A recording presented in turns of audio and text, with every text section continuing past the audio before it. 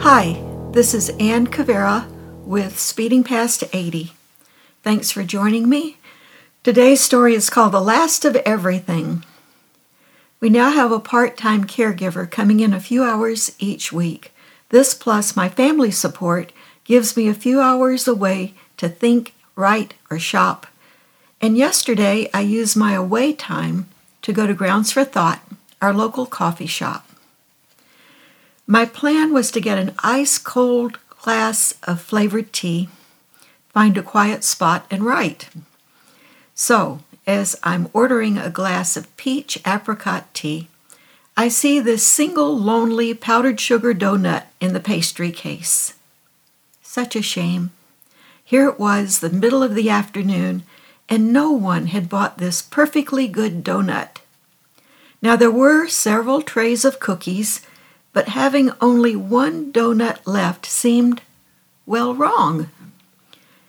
I did not need a donut, but since this was the last one, it felt like a sign.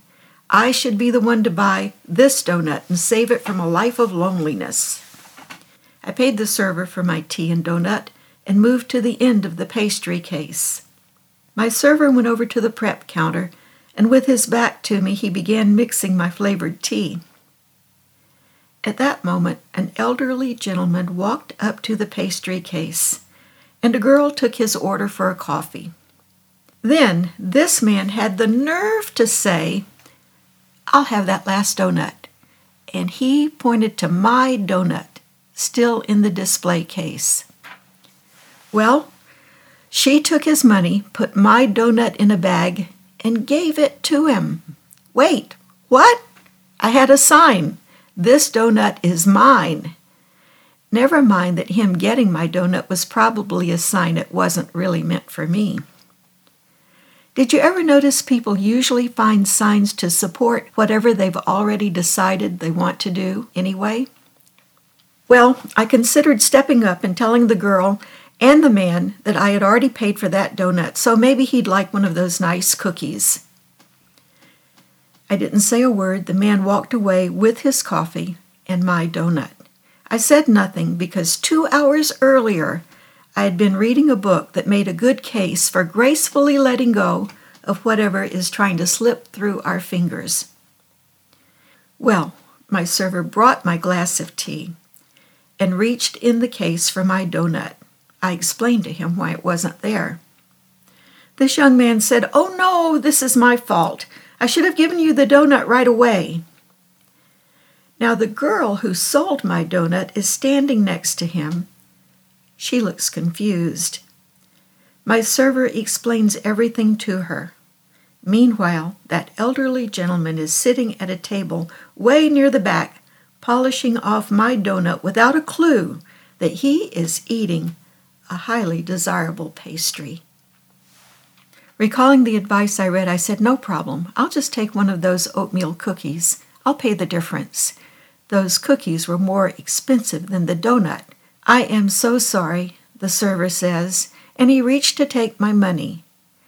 Well, the girl server's still standing next to us, and she says, "You can't do that. You have to void her first sale and re-ring for the tea and the cookie." Well, by now I'm beginning to feel like I'm in the middle of a Seinfeld episode. Are there hidden cameras around here? My server smiled and said, "Don't worry, it's on the house. I'll make up the difference." And the girl agrees. So, I take this huge oatmeal cookie, which now seems illegal because I did not pay for part of it. Also, there are a dozen oatmeal cookies in the case, so this cookie is less desirable than the donut because my cookie is not the coveted last one. Well, what choice did I have? And there's one other thing. When we get the last of anything, we feel as if we won some kind of competition. The last of anything represents an opportunity we may never get again. This is scarcity thinking. There's even a phrase for it. The initials are FOMO. These initials, FOMO, stand for the fear of missing out.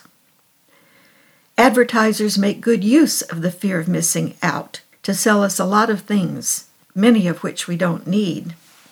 Advertisements with words like last chance, only 2 left, are meant to stir up the greedy FOMO feeling within us.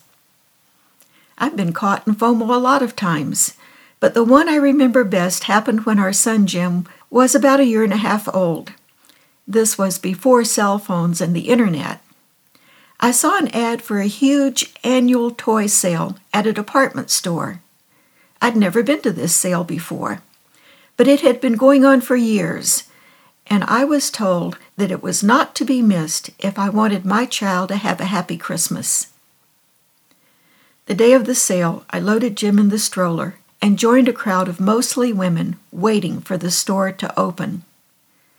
I thought it was strange no one else had children with them, but then, of course, they must have gotten sitters because they were buying Christmas gifts.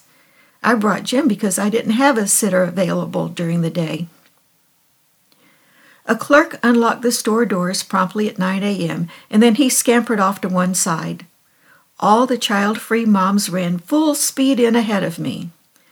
By the time we reached the toy department, I realized I had underestimated the situation. All of the other moms had come with a friend or two.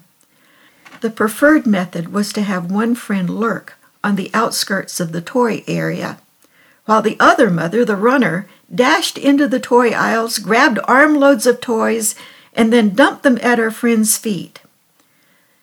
The guard friend stood over the loot while her runner friend kept dashing back and forth. Arguments began breaking out when 2 moms wanted the last of some toy. 2 women pushed and shoved each other. Young Jim and I were in the middle of a dangerous situation.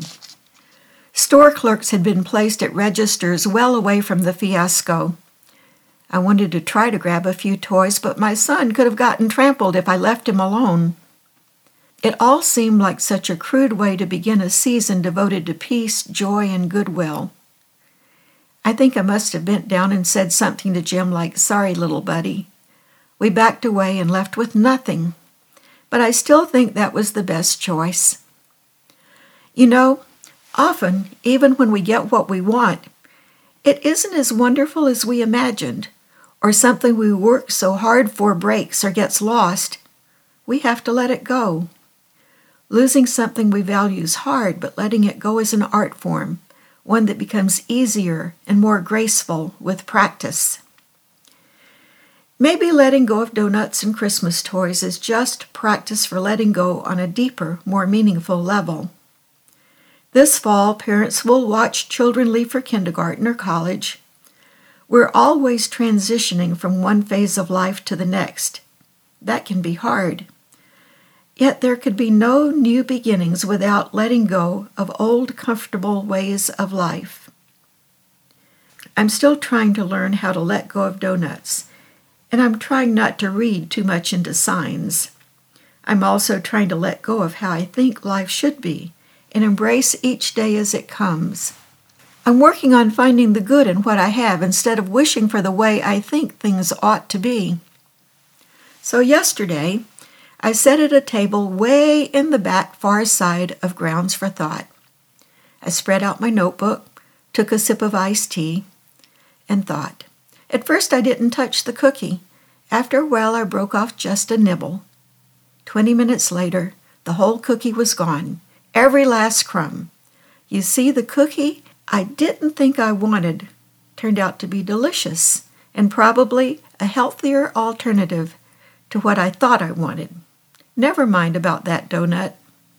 This is Ann Cavera with Speeding Past 80. Join us here again next week. Thanks for listening. Oh, and if you're looking for signs about where to go next in life, take a look at Brian Elaine's website for Find Your Next Calling.